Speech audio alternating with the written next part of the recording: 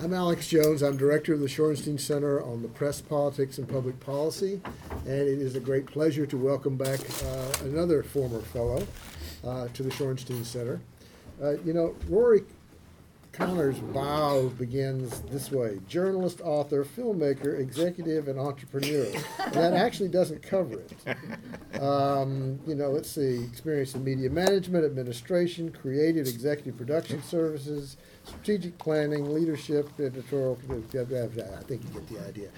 The thing, though, that is really important about Rory is that any of you who have ever seen the film The Matrix, The Matrix is about... executive producer. The Matrix is about a dystopian vision of the future of the world, but it's mostly about looking over the horizon at reality and seeing the way digital technology especially is changing the world that we live in. And that's what Rory specializes in. He's the guy who is always sort of peering over the horizon. And I think that has made his career. Founder of Global Vision, MediaChannel.org, editorial director of the social news network, newstrust.net. He's going to be talking about social media today, but his fundamental strength is a raging curiosity and apparently an unlimited amount of energy. Rory, welcome. Thank you. I guess what in short form what Alex was trying to say is I'm a jack of all media trades and master of none.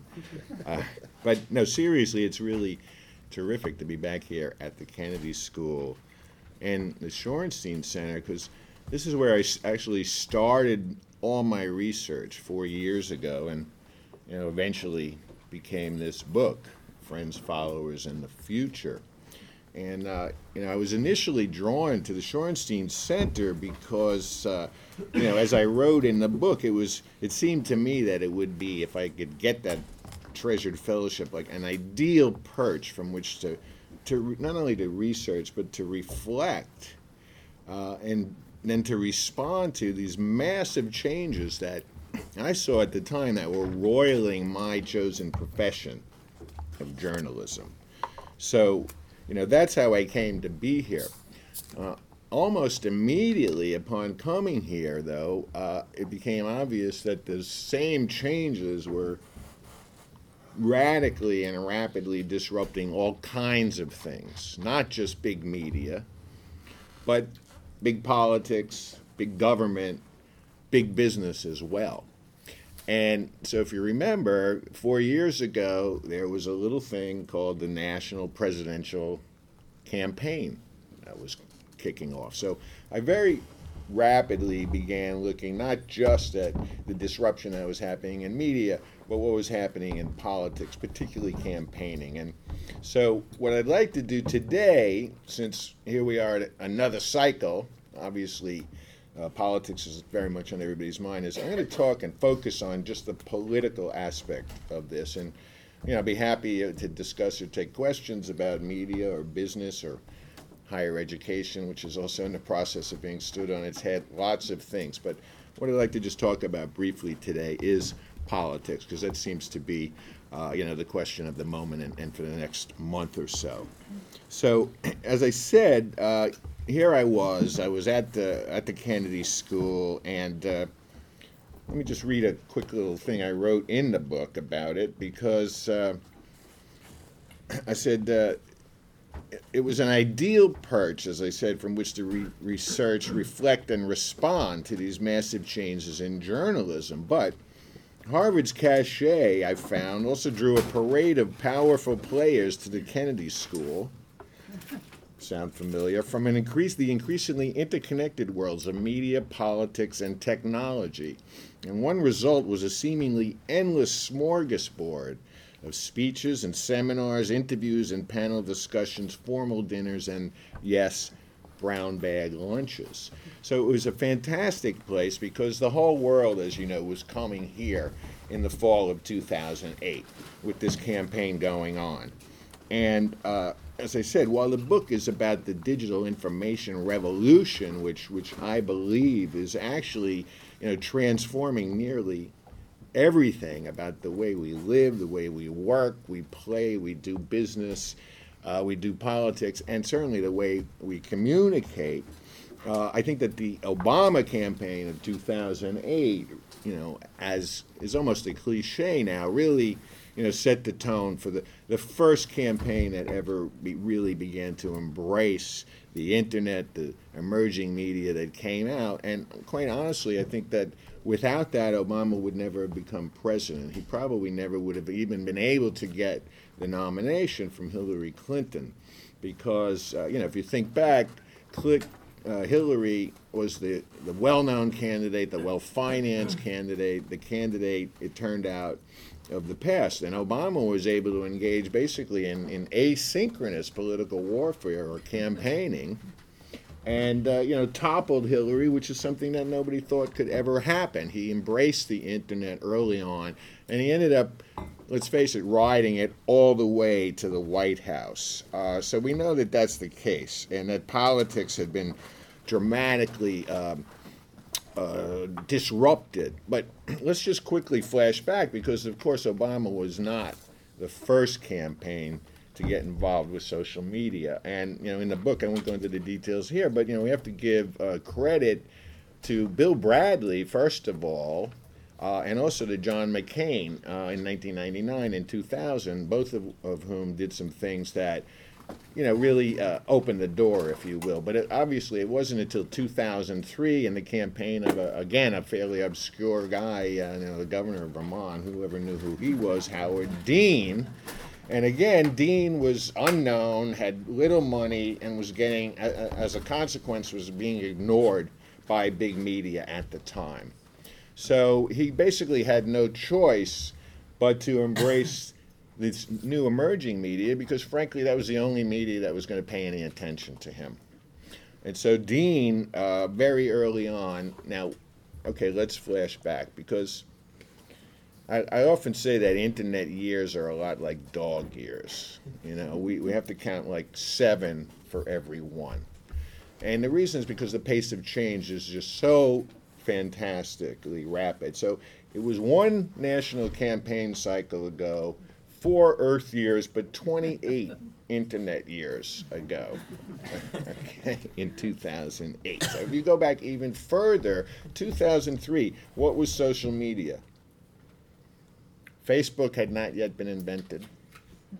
YouTube, no. Twitter, none of this stuff was here. What was social media? It was something called the blogosphere, which again, these days, a lot of people don't even think of in terms of social media anymore. So Dean went out to the liberal blogosphere, courted these people, started giving interviews to them, and that was the only media that he was getting.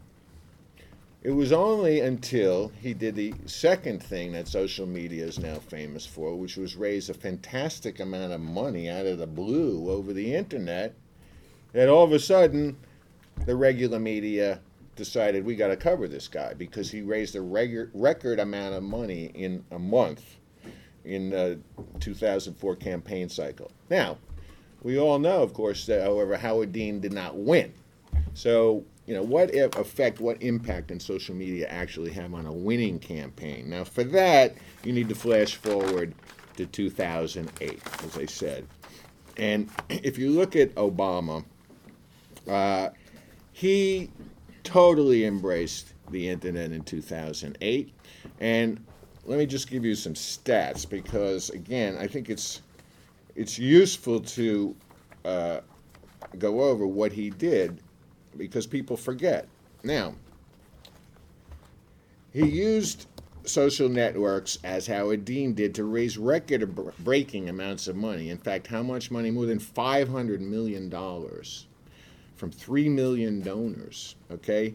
He also used the new media to circumvent long-standing media and political brands by communicating with his supporters directly.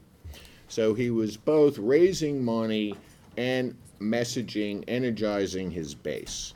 Just to quickly give you some stats to remind you, he created his own Facebook-like social network with the aid of Chris Hughes, who was one of the co-founders of Facebook, My Barack Obama.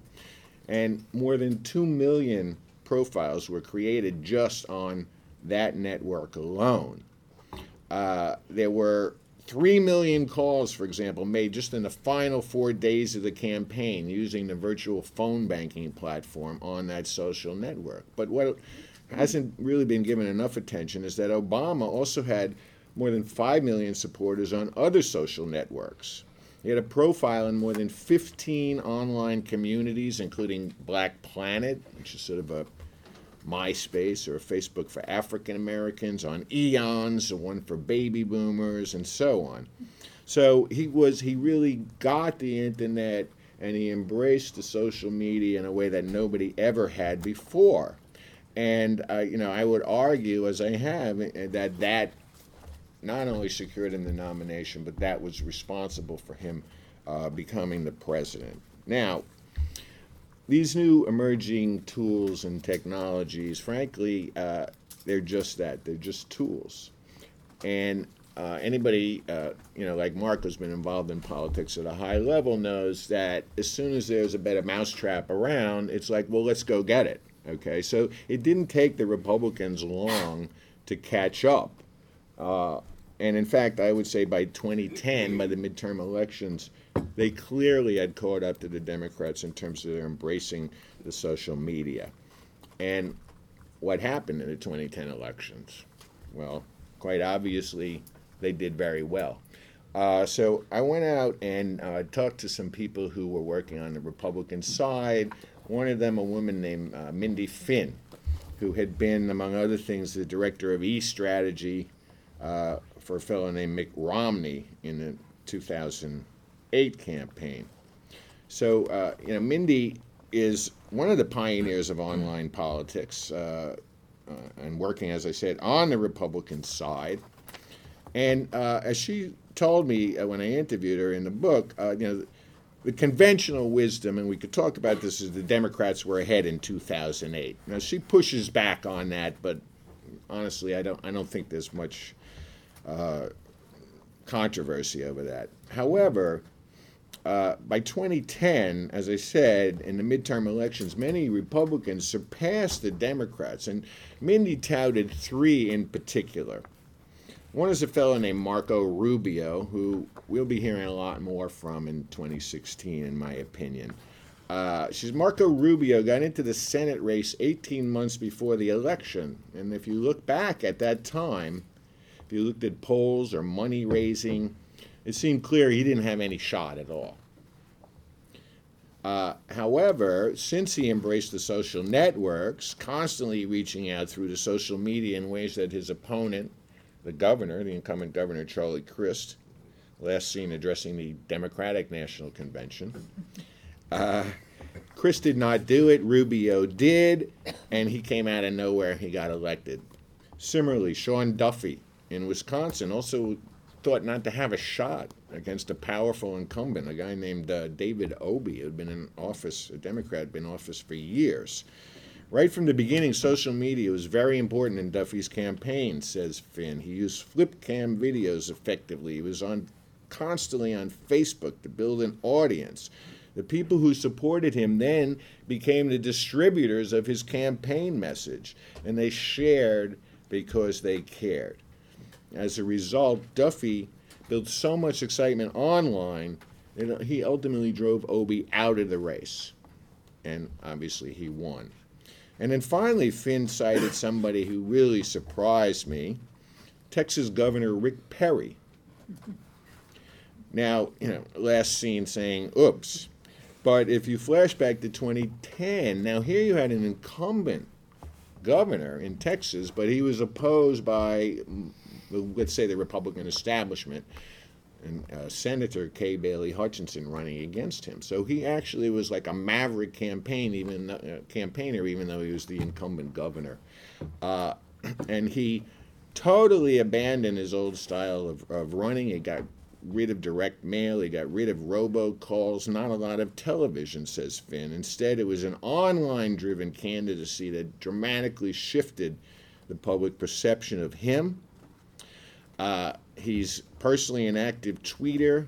he would sometimes spend an entire day with the top bloggers instead of with the top funders. And Finn says that's how tangible social media are now.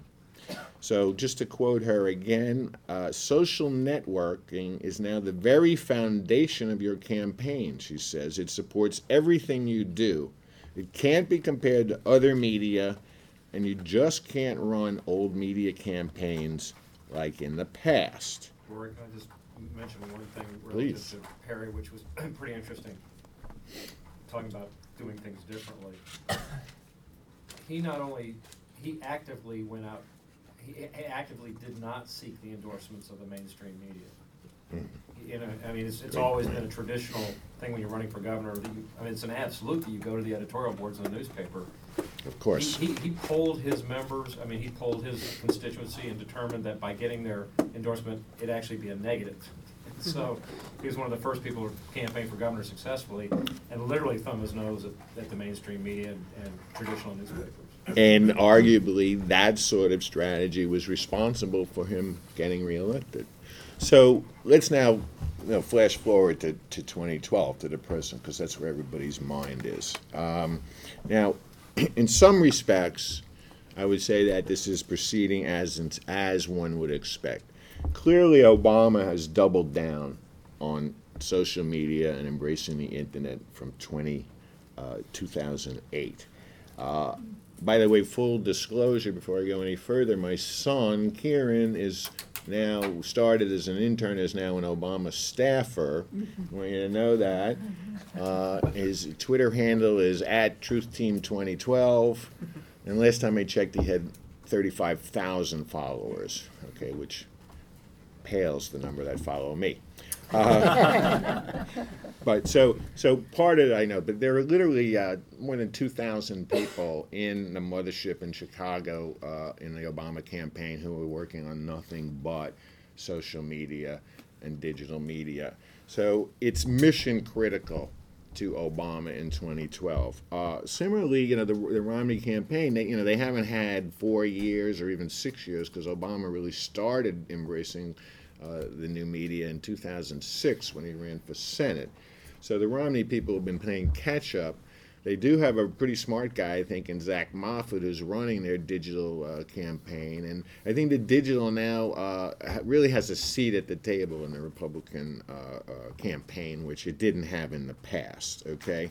So, but let's just look at what's going on. Now, I would say first of all, it's a truism, and I think because it's true, of modern political campaigning, that the candidate who gets the changes in communication and media technologies is almost inevitably going to be the winner. And if you look back at time, when it was, let's say, Roosevelt with the radio, Kennedy with television, so on and so forth, the people who recognize this early on and embrace it and really bring it into their campaign in a dedicated way are more likely than not to succeed. So that's why I'm saying that I believe that Obama is still more likely to succeed in 2012 than not, although I want to amplify on that because I think that both sides actually are making a lot of mistakes in the way that they're applying social media, and in Obama's case, it could be the critical factor in his defeat.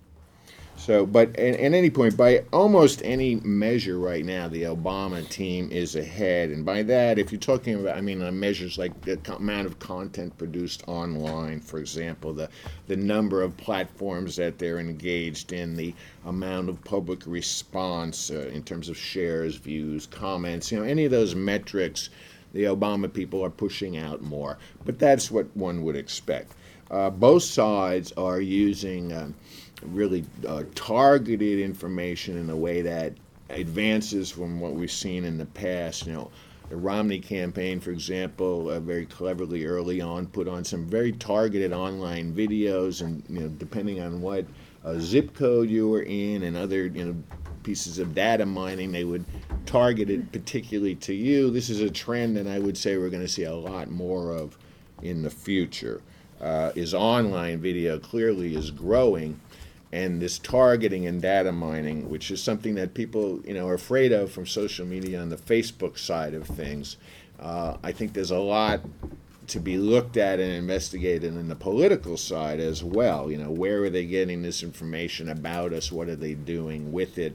I'd like to see more transparency. But in any event, what we're finding is that clearly among the people formerly known as the audience, namely the citizens here, that social engagement is higher than ever. Now, for example, during the recent Democratic convention, a record was set. 9.5 million tweets were sent over the course of the 4 days. This has never happened before.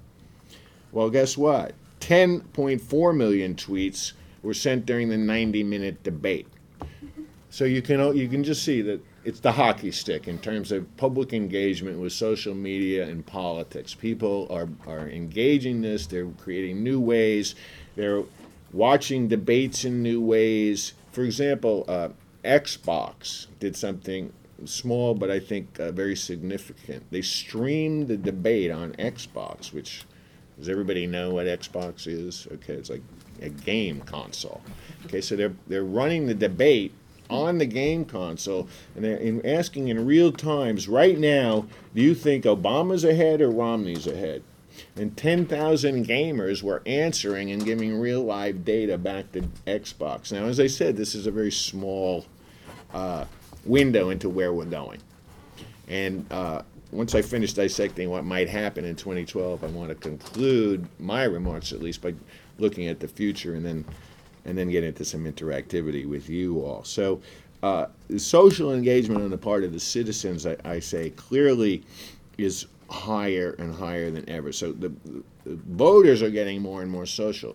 The question is, are the candidates actually getting more and more social? And it's, as I said, the crucial question for Obama, because let's look at his base.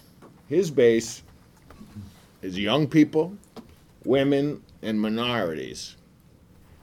All three of those groups are more involved in social media than, on average. Okay, so if he can convert that base, truly engage them, energize them to the point where they turn out, then Obama will win. I honestly think it's that simple, because even if Romney turns out his base is not on social media. He's not going to be able to reach them. And the Obama base, as I said, he's doubled down on the internet trying to turn out that base. If he succeeds, and truly succeeds in engaging them, and they do go to the ballot box, I think that's going to provide the margin in what's going to still be a very close election. However, there's a huge problem. And in my latest blog post, if anybody wants to follow these things, roryo'connor.org, I write about how I think both candidates are actually taking old wine and pouring it into new bottles. And what do I mean by that? Yes, they're using the emerging media, but they're using it under an old paradigm. So what are they using it for? Okay, so Obama, once again, is raising huge amounts of money online. But where is he spending that money? On television, legacy media, and frankly, on saturation bombing the airwaves in, 9 states now? I mean, so television in 9 states, massive millions, hundreds of millions of dollars going to this old medium, which we now see is basically vanishing before our eyes in importance, okay? 30% of your television audience, if you're delivering ads on TV, 30% of the audience is not seeing them. 10% doesn't watch television at all. And 20% watches on DVRs and skips every ad. So now we have hundreds of millions of dollars in 9 states and missing 30% of the people even in those states. And these trends are only going to accelerate. So the importance of television is going to, in my opinion, go away in the next 4 to 8 years. And one of the key questions before us is, well, what, if anything, is going to replace it? And if nothing replaces it, what does that mean? What does it mean, for example, for the importance of money, which infests and infects our political process? If television ads don't work anymore, then maybe we don't need hundreds of millions of dollars. And maybe that's a way to begin to take money out of the equation. I don't know. Will online video be as persuasive as television? It may not even work the same way. So we're in a very transitional phase here, but I think that the challenge for Obama is that both campaigns have been playing it extremely safe online. Obama was the front runner, clearly that was his strategy. But by using the new media in an old way, simply to pull money out and spend it elsewhere, and B, in order to deliver his message, but his message is one way. It's the old command, control, centralized broadcast model. There's no real conversation that you can have with either candidate. There's no true interactivity. It's more like, here's my message. Now, here's my message on Twitter and Pinterest and Spotify and Instagram. Yes, they're everywhere on the social media, but they're not being social. So I guess it's, I would say it's inevitable, because we're in this transitional phase, that the old paradigm is still here while the new media is emerging. And I don't think they've quite figured it out, but I think it could be a mission-critical mistake for Obama. Why? Because when I talk to young people, for example, I find that they're nowhere near as engaged as they were in 2008. There's a lot of reasons for this, the economy and so on, and 4 years of hope without change, perhaps, or without sufficient change, whatever. There's a lot of reasons for it, but one of the main reasons is because they're not really being engaged, and there's really not a conversation going on. They're being, talked at as opposed to talked to. And as I said, at the same time, dumping money into television in 9 states. So I think it's very much a play it safe strategy by Obama. Is it smart? Well, if he wins, it was smart. If he loses, is why he lost the election, in my opinion. So just to wrap up, looking forward, though, I'm super optimistic. And I'm super optimistic about journalism and the media. And I'm super optimistic about politics and government, or let's say citizenship. And I see a lot of surprised faces. And the reason is because you got to destroy the old to get to the new. All right, so I'm finished destroying the old. I think that particularly young people in journalism, and I think increasingly in politics, are getting a message of negativity, doom, and gloom. Now, it's not surprising that newspapers think everything is bad, because newspapers are going out of business, and they'll be gone in 5 to 10 years, with a few exceptions. So the message that they're delivering is doom and gloom, but that's only their doom and gloom. Newspapers are going away. Journalism isn't going anywhere. In fact, it's never been a more exciting time, I think, as a young person, to get into the field of journalism, because everything's up for grabs. Nobody knows what to do. And the old people, like me, are looking to the digital natives, tell me what to do. And there's a lot of experimentation, and the barriers to entry have dropped. So I want to be more encouraging. And I think the same thing is true in terms of politics and citizenship, okay, which is that we have a tremendous opportunity here. And the opportunity is, can we make voting, can we make civic participation cool? Can we make it fun? And in order to do that, we need to make it interactive. We need to really be engaged and engaged. We need to have a real conversation, because, frankly, my own impression, at least, if not conviction, is that the two political parties are largely engaged in voter suppression and anti-democrat. In other words, what are all these ads on television aimed at doing? They're aimed at either making you vote against someone, or more likely, not vote at all, because they're all a bunch of bums. I turn on my TV, this guy's a crook, this guy didn't pay his mortgage, she did this. It's like, a pox on all their houses. So television advertising is not aimed at persuading you to vote for someone. It's aimed at persuading you to vote either against someone or, better yet, not to vote at all.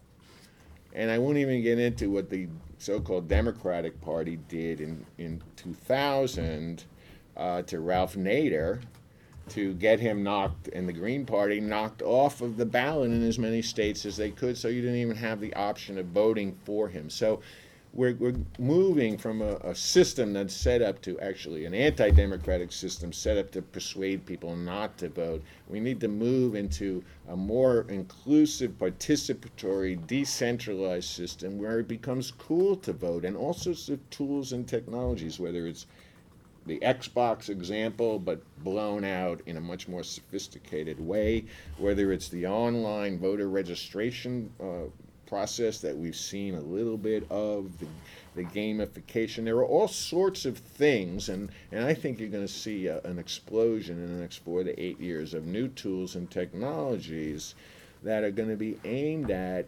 increasing civic literacy, making more citizens actually feel like they are engaged, truly engaging us, as opposed to talking at us under the guise of having a conversation and engagement and all these buzzwords. I don't care what you call it. Give me a voice. Give me a seat at the table. Maybe we could start by crowdsourcing the platforms. I mean, there's a million ideas, but I think in general, you get what I'm going for, which is that we, the people, need to use the social media in order to, take back our democracy, if you will, because the politicians aren't doing it yet. And if the people lead, the politicians will follow. So, I think that's what's going to happen in maybe 2016. Maybe it'll take 2020. I can't predict the pace of change. But I just want to wrap up with one last thought, which is that, recently the president, and he was right, although he was attacked for it, the president said something really smart, which is you can't change Washington from the inside. You can only change it from the outside. And I think that the president is right. I think that in 2008, that was the hope, that was the change that everybody, was expecting. And my only question to him is, if the only way you can change Washington from the outside, well then one wonders, why didn't he try that? So whether it's President Obama or President Romney, I think that the next round of candidates, if they want to succeed, they're going to have to answer that question, and maybe they're going to have to try that, to actually try to change Washington from the outside by truly engaging in a real conversation with people like us, with the citizens. Thanks, Rory. Let me ask a quick question, then we'll open it up. You raised an awful lot of points, but the one that I want to ask you to reflect a little bit further on is the inherent difficulty in making something like social media not corrupted and compromised by the very familiarity of the process. Advertising is, the reason advertising doesn't work in large measure is because people discount it now. They look, I think, increasingly, they began in the days of the blogosphere you described. There was a kind of a vision that blogs were better because people could really speak their minds and speak the truth about at least how they felt. I think that is now something that has sort of been blown up because people are they may believe that you're telling what you think, but there are so many people telling you what they think that it kind of gets lost in the shuffle. When you're talking about social media, you're talking about something that is now inundating people. And it is something that I think the idea that you can have that kind of personal, the social media ideal was that interactivity that you described. How on earth can a president make people feel that they're getting an authentic connection with him, and that it is something that is not being effectively gamed and manufactured by the people who support it? Well, I mean, those are good questions, but I think the answer is pretty direct, which is that he has to truly be authentic. He has to participate. In other words, like, maybe he should send out a few tweets, and he or she, hopefully in the future, has to be much more transparent. But the main thing is that whoever it is, and I don't know that Obama will be capable of this or that it will matter, because after he gets elected he'll never run again, is to actually change the way that you think. Okay, you have to, and it's a difficult thing to do. It's a difficult thing for me as a television producer and a film director. I mean, if you think about television, for example, what's the dominant metaphor? Control. Everything comes out of a control room. It's sent out of a room called master control. There's a reason for that, okay? Because it's a control broadcast model. Similarly, in politics, you have to learn to let go.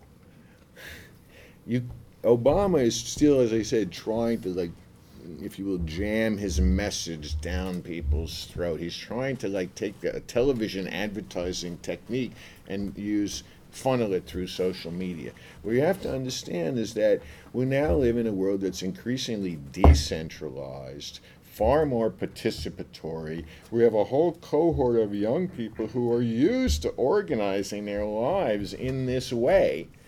And politics, big politics, big media, and big business haven't yet caught up to that. So it's almost like turning a switch in your head and saying, I have to let go. The only way to hold on to power is to diffuse it and let it go. And then if you're doing it right, it'll come back to you, and it'll come back even stronger because you'll have millions of people behind you. Since we have Mark McKinnon in the room, I'd like to give him the first opportunity to respond to what you've heard, what you think. Well, I've been a longtime fan of Rory's, as somebody who really is seeing around these corners. I'd like to ask you, Rory, you talked a lot about the campaign. How effective do you think that President Obama has been in adapting and incorporating social media into the governance process? Disappointing. All right, let me start with the positive. I think he's done more than anybody before him. I think it's like turning an aircraft carrier, from the people that I talked to. I mean, recently I met with Roberta Baskin, who, describes herself as a recovering journalist. She was a great journalist. She's now working in the office of the Inspector General in HHS. And so she told me about her efforts to try and, increase the transparency and so on. And it's very difficult, but, let's give credit. They're at least trying. And also, let's look historically. Now, Obama is, believe it or not, the first president to ever have his own email address. And you remember he had to fight to keep his BlackBerry. The President of the United States, no, you can't have that. And correct me if I'm wrong, Mark, but I believe that President Bush didn't even use email at all. Is that? Well, he did. He did, but they shut it. They shut it off. Okay, so they shut the president before Obama couldn't even use email. Obama fought to get the copy. So we're coming. If you look at where we're coming from, we actually have the first president who's ever actually had his own email account. Okay, well, society is a lot past that. The government is yet to. That being said, I am disappointed. I hoped for more change, let's put it that way, than I saw. And again, not only in politics, but in governance, I saw Obama and his people, I think they made a very conscious decision. It's like, okay, that was the campaign, we got elected, now we're going to go back to the way these things should be, and the big boys will take care of everything, and thank you very much, and we'll come back to you in 4 years when we need some more money. So, let me offer the first opportunity to students. Yes. I'm not actually a student. Well, are there students? Are there students in the room who would like to ask? Yes. Sure. You talked about how the candidates are playing it safe and they're not interacting, and I would say, what do you think that actually, how could they interact in an effective way that would make a difference? Like replying to tweets and like posting on Facebook instead of having a staffer do it? Because one thing I see them doing is asking people to share their pictures or making these online videos, and they get shared a lot. So it's maybe not interacting with the candidate, but it's a voter interacting with their network and sharing these things. And Right. No, but I think that's a good example of what I'm saying, because what do you ask, what content, I hate that word, but, what content are you asking them to share? Are you asking them to share their content or the campaign's content? You see what I'm saying? So is that a conversation? No, it's like, here's my message. Will you please carry that for me? That's not a conversation. Possible, I guess is my question. It has to be interactive. You have to truly open yourself up. And, this, as I said, for example. Well, who's he supposed to have the conversation with? Like hundreds of thousands of people, and some of them are crazies. Okay, well, they still vote, I guess. I mean, I don't want to go into, maybe a lot of them are crazy, but, they're all citizens, they all vote, and I suppose you want to persuade all of them. My argument is that the way to persuade people is actually not to talk at them, but to talk with them. So I think you hear a lot of language, as I said, about conversation, about engagement, about interactivity, but if you actually drill down, you're not seeing any, real world fulfillment. It's a lot of cant, if you will. So I gave as an example, and we could probably think of a half a dozen others, but what if the Democratic Party, is creating their platform? Why don't we crowdsource the platform? Now, okay, maybe they're all crazy, so we don't adopt everything that they say. Let me give you another example, okay? And this is not campaign-oriented, but it is in a way. How many times has President Obama done online Q&As and chats? A lot, okay? Every time that he's done it, now let's see, who knows? Anybody in the room know? What was the number one topic of most questions that came in? Anybody know? Marijuana legalization. Marijuana legalization. 5. Okay? Now, every time, what did the president do? I'm not going to talk about that. That's stupid. That's silly. The number one amount of questions every time was over that, and he dismissed it. Never answered it. Said, when you get online, the crazies come out, kind of like you did. Well, not everybody who's looking at marijuana, and it wasn't just legalization, it's medical marijuana, obviously serious issues, people with cancer and so on, he wouldn't engage because it wasn't what he wanted to talk about. Well, what kind of a conversation is that where we can only talk about what you want to talk about? That's my point. And I think that message is getting delivered over and over again, and I think it's part of the reason why young people in particular, the level of engagement is probably half what it was in 2008. Now, there are other reasons, but I think that's one of the reasons. There's a certain point you go, hey, this guy's not listening. Other students?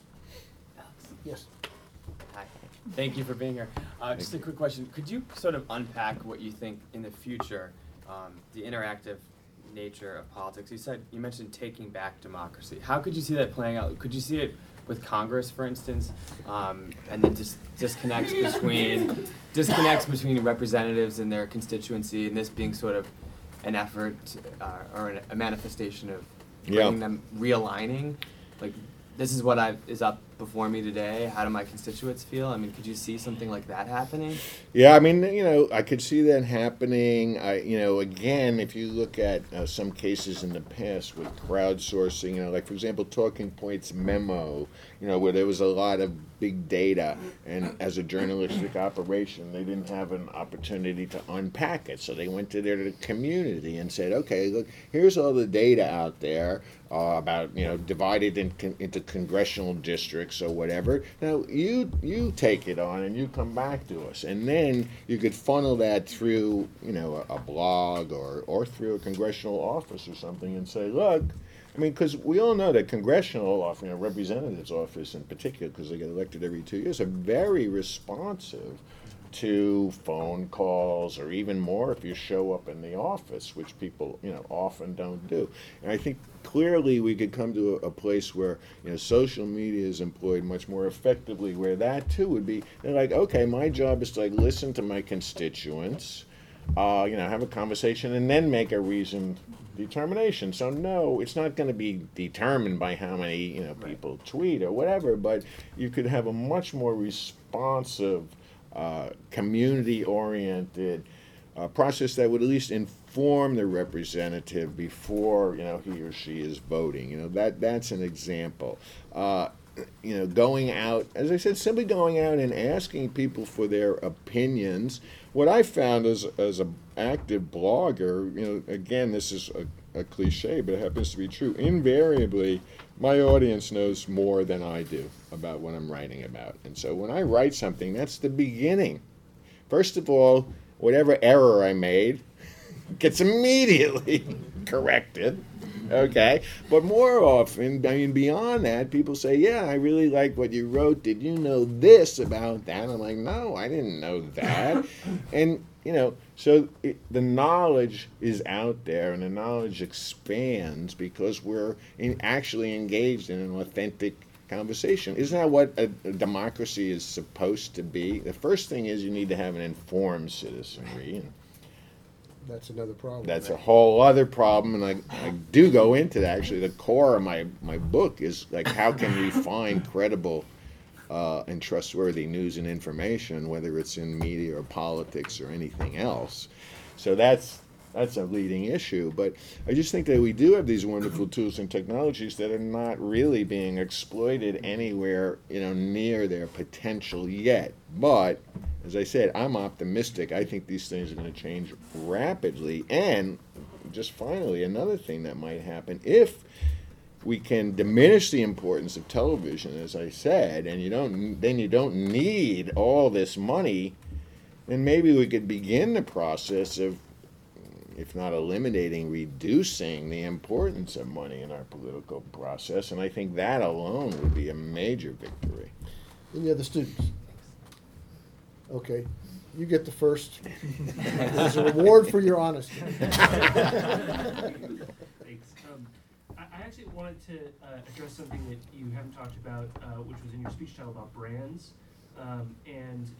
Just for background, I was a reporter-writer in the London Bureau of Time magazine 3 years ago, and we were setting up blogs. And one of the things we struggled with is social media is inherently kind of iconoclastic. It doesn't really favor the big players. And how can you sort of hold on to your brand integrity while engaging in social media? So for the big kind of established players outside of politics, where there's a business interest, and sort of what's the strategy there, and how does that work?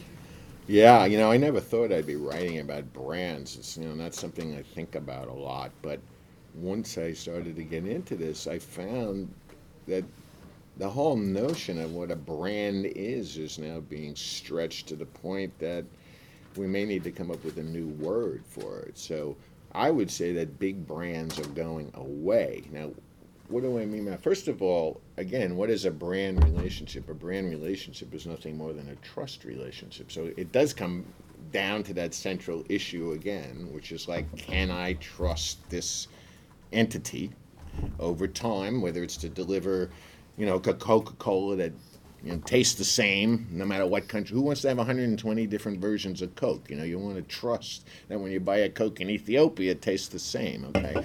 But if you look at what's happening with branding now, we're in an age, as they say, everybody has to have their own personal brand. You're a journalist. You don't work for Time magazine anymore. You're your own brand, right?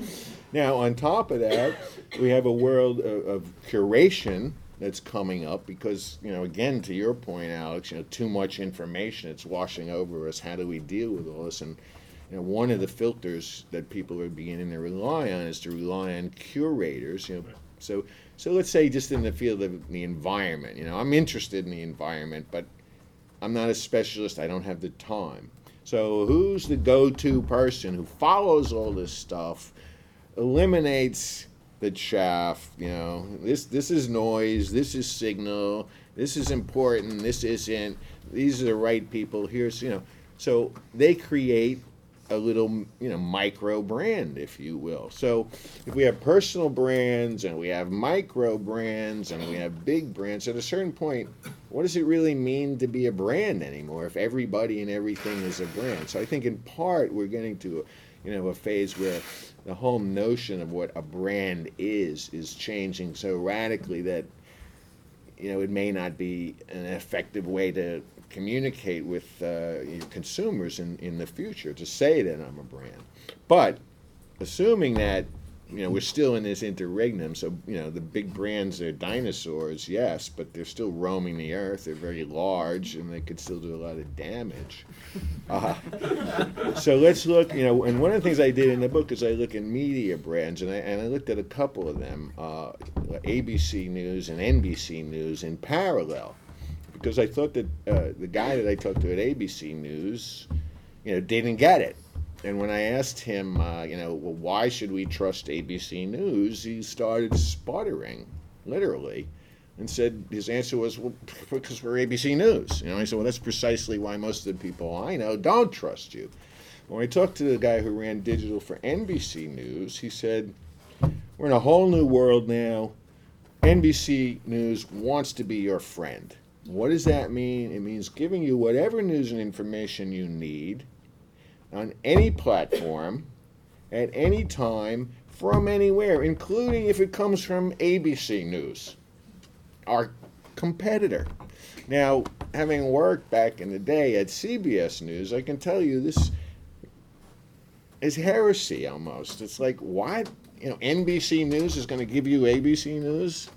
But that's precisely what NBC News not only needs to do, but should be doing. And so I would say that the big brands, largely media, but the other brands that embrace this will survive and probably thrive, and the ones that don't will disappear. Tom. I need to do a Mark McKinnon here. I admire Rory's work, and I'll add to that, I'm a personal friend of Rory, so put this in the category of kind of non-hostile fire. Friendly fire. Can be lethal, nevertheless. So I want to challenge your narrative a little bit. When I look at this campaign, the momentum changers, at least, have all come through the old media, right? No. Well, 47%? well. But, Where did that come from? Well, let me finish. Cell phone Let me camera. finish it. But, you get the Perry thing, you get the Clinton convention speech, you get the first debate. This is old media, right? And then that gets magnified by the old media, right? And that one of the things that you try to think about sort of why so much of the narrative is created and works around the old media, right?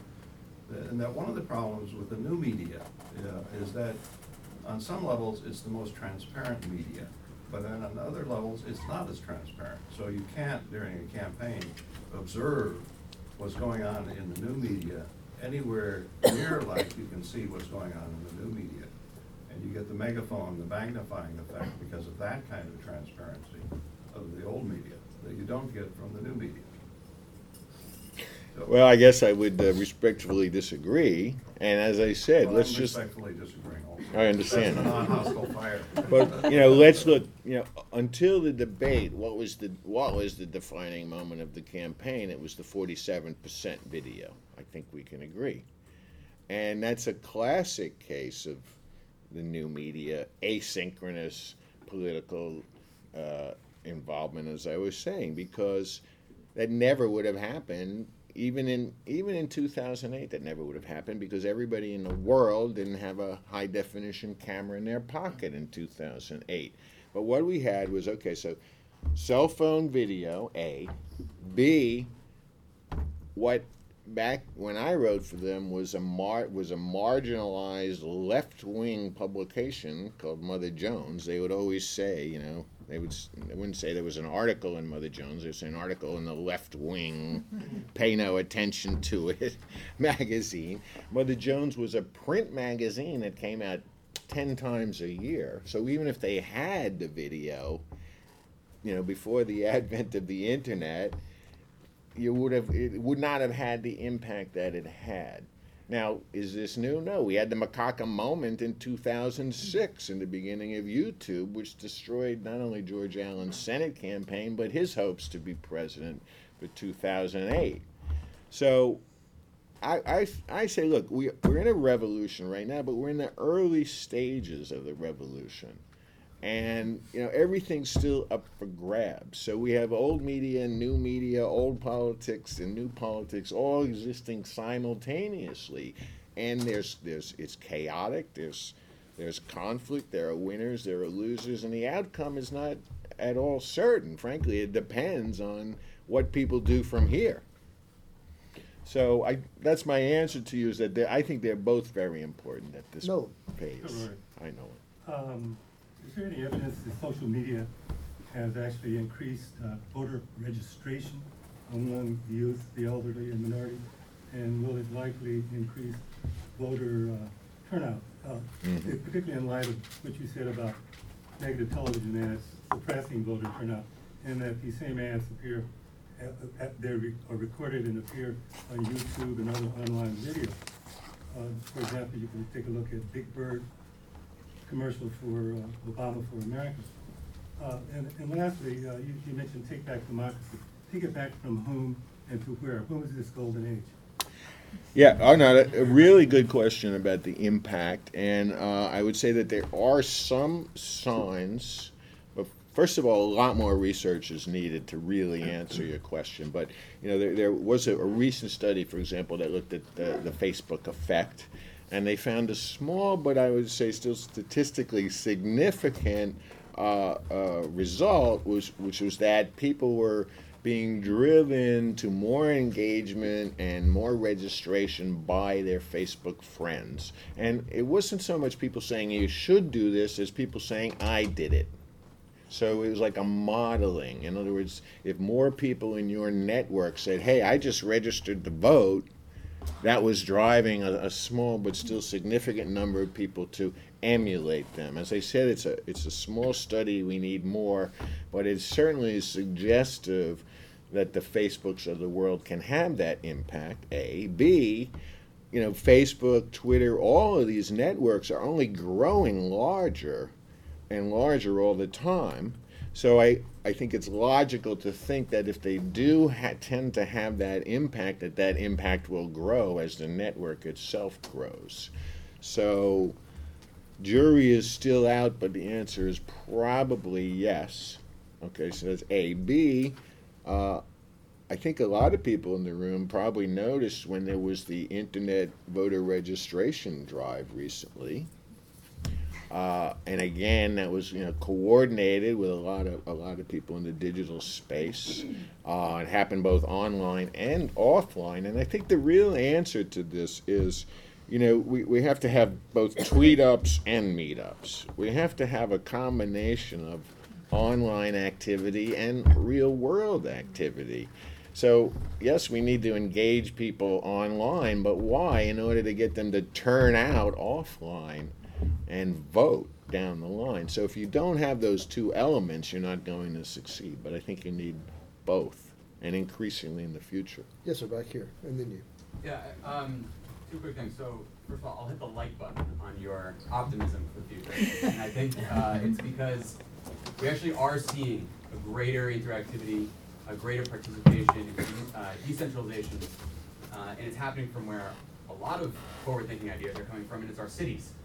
In this country and around the world, there's a whole host of incredible online tools that are being developed right now, implemented right now in cities to open up the planning process, open up or enhance and improve the delivery of standard city services. So in the city of Boston, for instance, we have the Citizens Connect app, which allows you to take a picture of a pothole or graffiti or a broken traffic light, and then send it in with a geotag exactly where it is, goes to the mayor's office. They're required then to report back to you on the progress of that report.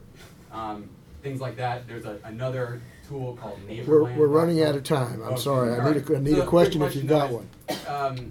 With your desire to see more engagement and more frequent open engagement between candidates and the electorate, how do you balance that between the 24-hour news cycle that is soundbite driven, where any little thing gets picked up and overblown, and the campaign's reluctance to fall into that? I mean, I think you answered the question, which is that if you're not getting an appropriate response on a national level, then take it down a notch. So maybe these things have to start in our communities. Maybe they have to start on a local level. Maybe that's the only place anyone's going to listen to you initially.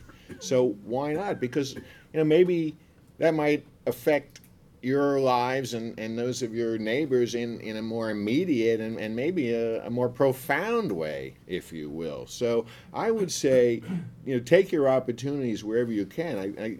I'm glad that you brought that up, because I should have made that point myself. There is a tremendous amount happening on a local and to some extent on a state level, and I think the reason is because it's just kind of easier right now. So let's follow the path of least resistance, and if we have successes in cities, I think that politicians on a upper level, if you will, are going to notice that and are going to want to emulate it. Final question. First of all, I would like to say that I'm so happy that you brought forward the idea about conversational reality. And I think that can be underplayed, and because of the time, I'm just going to mention a poet that I really think is fantastic on this particular subject. David White, Whyte. You can look him up, .com. He basically talks about this and has some background from corporate consulting and so forth, so the end of that. But what I wanted to mention is that I'm finding that there's some technical things that are happening from the retail side of things that I thought were kind of interesting and could be applied to the politics. In that, for example, certain manufacturers and people who are trying to sell things now can decipher whether or not you're calling in on BlackBerry or iPhone, and they can decide how much they're going to charge you based on what your apparatus might be. And I thought, this could also affect the political messages that you might actually be able to send because of these cookies. And I wondered if you've thought about this and explored it, if you make a comment. Well, I think there is a lot to be learned from the world of commerce, and particularly in terms of the pushback. I mean, just give me one example. The Bank of America, huge corporation, right? And they decided they were going to suddenly charge, debit fees that people didn't like. Within 48 hours, they rescinded it, okay, because they literally had no choice. So, I think if you're looking at that, a very large, entity, they made a big mistake, but they were smart enough to realize it and to turn around in a very rapid fashion. I think we're going to see more and more of that happening on a political level as well in the future. There's no reason why we can't have that same type of responsiveness. And I think, in fact, that we need to insist on it going forward and create new tools and technologies. There are wonderful people out there who are working on this stuff. I'm not a hacker. I'm just a hack. So, I have some ideas, but I want to leave you, as I said, again, with this message of optimism, because there are people working on this. There is change happening on a local level. It's going to bubble up, and we shouldn't be surprised that these long entrenched forces, as I say in my book, of big media, of big government, of big business, they are by definition resistant to change. So we shouldn't be surprised that it's taking maybe more time than we would hope, but I think we're actually on the cusp of a great rejuvenation and rebirth, and as I said, taking back our democracy. On that positive, optimistic note, your lips to God's ear. Thank you all. Thank you.